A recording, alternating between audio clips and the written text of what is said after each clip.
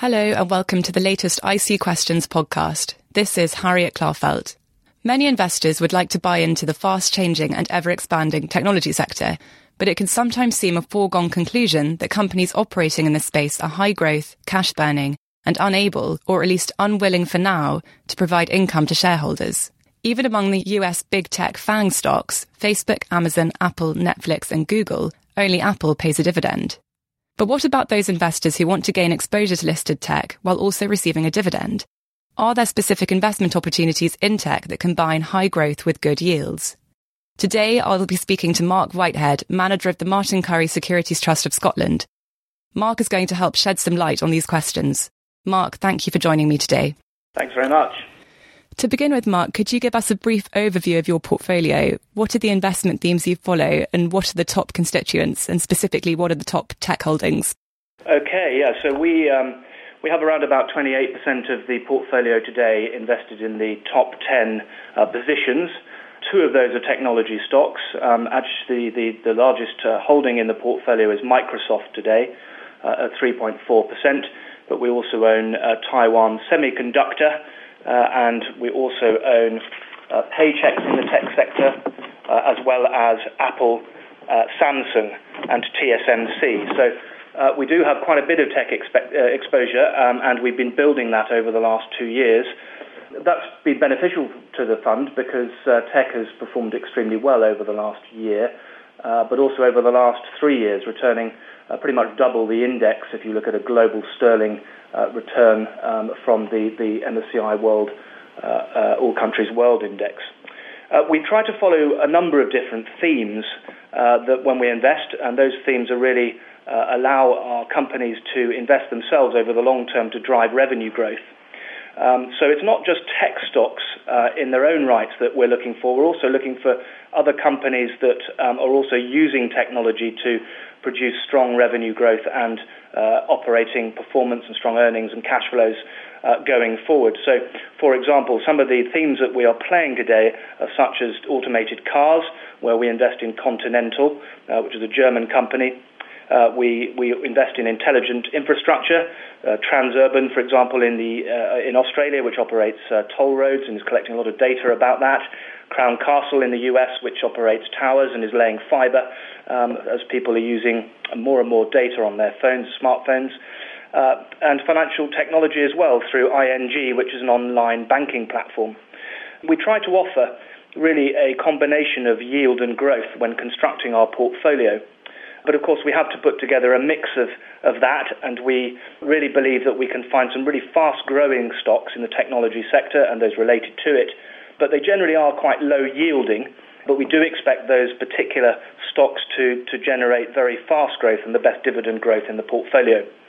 So the themes that we're playing with the likes of Taiwan Semiconductor and Microsoft are obviously the likes of the Internet of Things, and we have mobile technology as an extra theme for Apple and Samsung, unsurprisingly. I might just jump in there and ask you, first of all, why do you think it is that tech companies have historically either yielded very low returns or haven't paid a dividend at all? When it comes to tech and software stocks, does high growth necessarily mean the sacrifice of high yields? And you also, I think, have said in the past that you think this could change in 2018. If you believe that to be the case, what are the market or macro factors at play that could give rise to higher yielding tech stocks this year? Sure. So generally tech companies, as you mentioned right at the beginning of the podcast, are seen as growth stocks. They generally invest a high proportion of their earnings every year back into the businesses that they're operating. And this enables them to grow in the future, really potentially quite a bit faster than the rest of the market. And that's why they're seen as quite exciting opportunities for investors. When they're investing, tech companies generally are able to generate pretty strong returns for every pound, euro, sterling that they invest, and they receive a very high incremental return on that investment. So they are incentivized to invest themselves, not to give large proportions of their earnings or cash flows back to shareholders by way of dividends, because obviously they've got better things to do with the money. They want to invest it over the long term.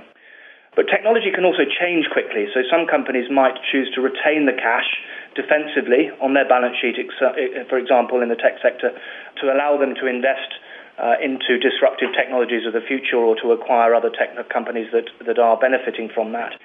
There's also an investor perception, I think, that is important too, which leads corporate management teams in technology companies to really look for growth, but also they're afraid of looking ex-growth. So they don't want to pay a dividend because they'll be seen to be mature or a legacy tech company that perhaps isn't growing as fast as the rest of the sector, which will lead them to be rated on a lower PE multiple. I think some of this is changing, which is interesting. And to answer your question, I think, I'm not sure it's going to happen just in 2018, but certainly we are seeing some change. There seems to be more acceptance that, certainly within the tech sector, that if you pay a dividend, you can actually grow your business at the same time. So names like NVIDIA, Tencent, and Microsoft, have been paying dividends and large dividend increases over the last 6 months, and there are a few people out there today doubting their growth potential. They are performing well. Tech names also in the main have very strong net cash positions and high free cash flow margins, generating low to no returns on that cash when it's held overseas in bank accounts. So the change recently that Mr. Trump's Republican Party put through in terms of the U.S. tax rulings will actually drive repatriation of cash back to the U.S. for those U.S. Tech companies, and predominantly the US tech sector is perhaps the largest part of the tech sector. So we've heard Apple, for example, talking about this over the last few months, where they are talking about increasing shareholder returns when they repatriate some of this cash. And I also think improving governance is important, which has really become a focus in more recent times. Capital efficiency, really the focus on returns, return on invested capital.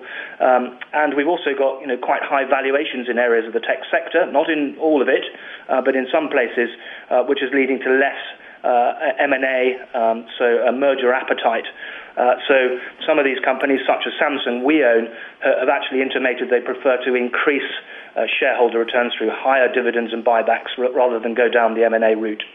The companies that you've just mentioned there are obviously very large companies, Samsung, Apple, you mentioned Microsoft as well. And you've touched on this already, Mark, but what about investors who want to gain exposure to sort of earlier stage tech themes and concepts? So, for example, virtual reality or artificial intelligence, but still seek income at the same time.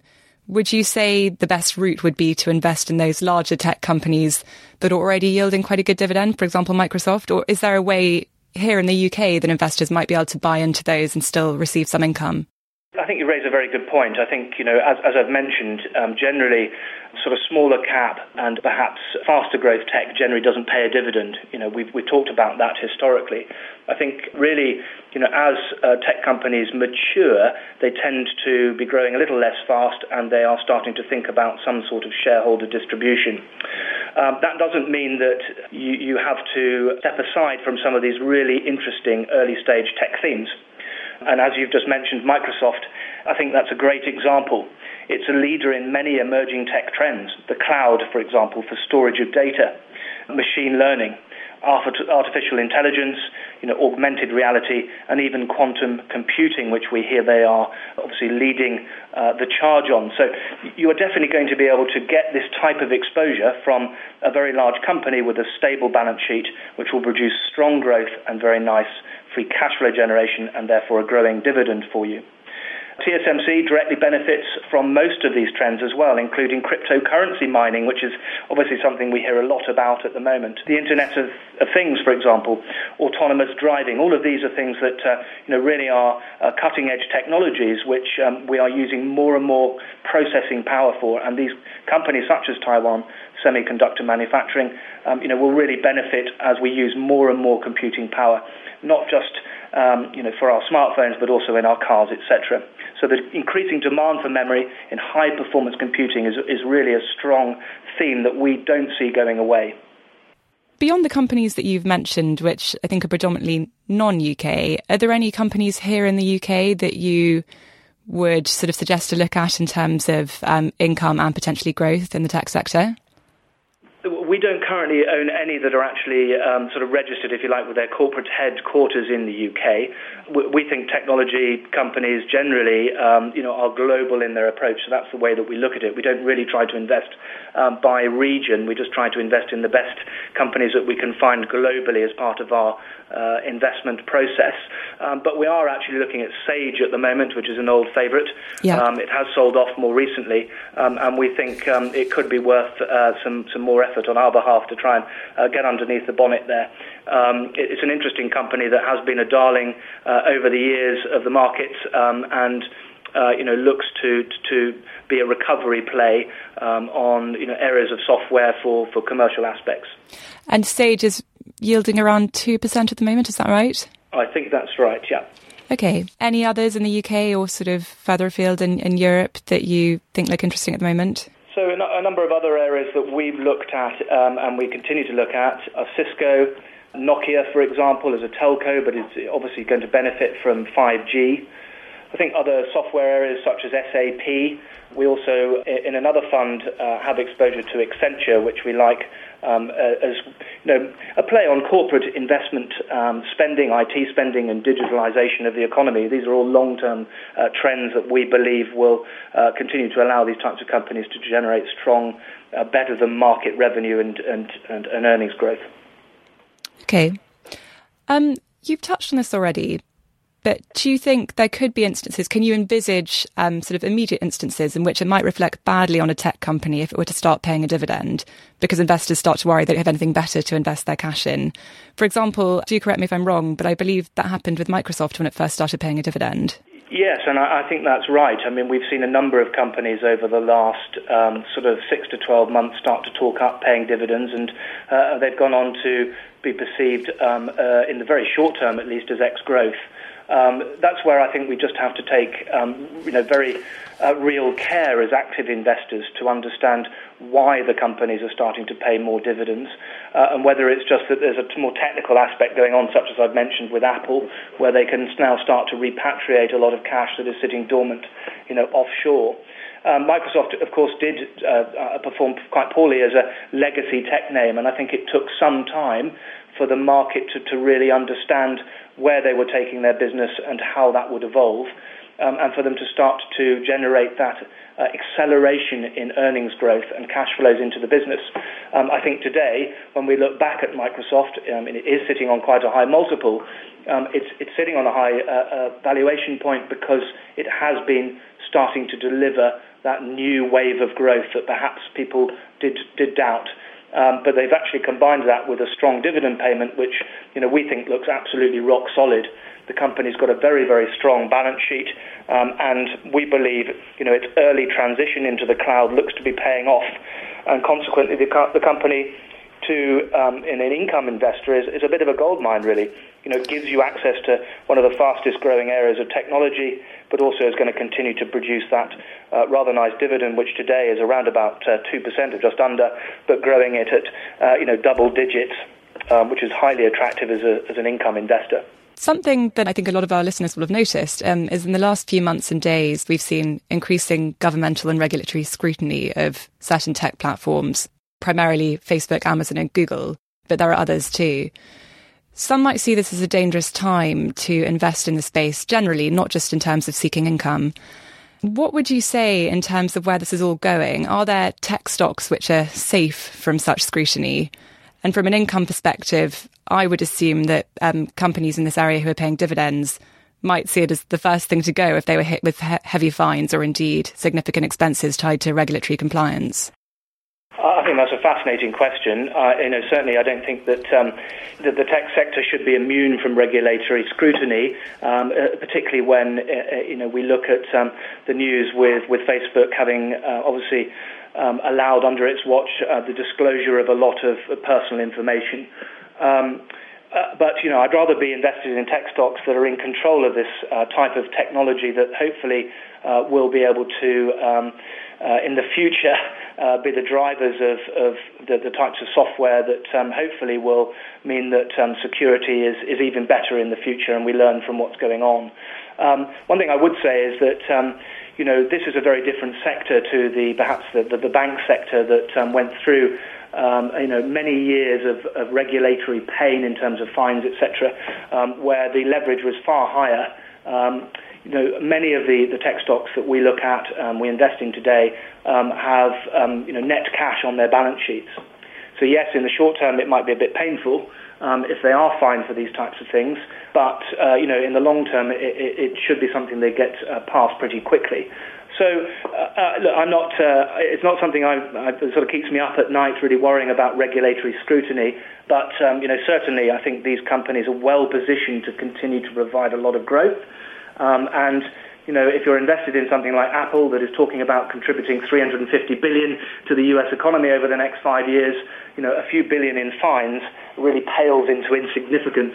I think these companies are well positioned to grow, and certainly investors should have some exposure to them. I'm not suggesting that you go out and buy tech funds today. I think really the discipline of companies in this space starting to pay dividends, I think, keeps them honest as well. We know that over the long term, that discipline tends to provide better shareholder returns over the long term as well.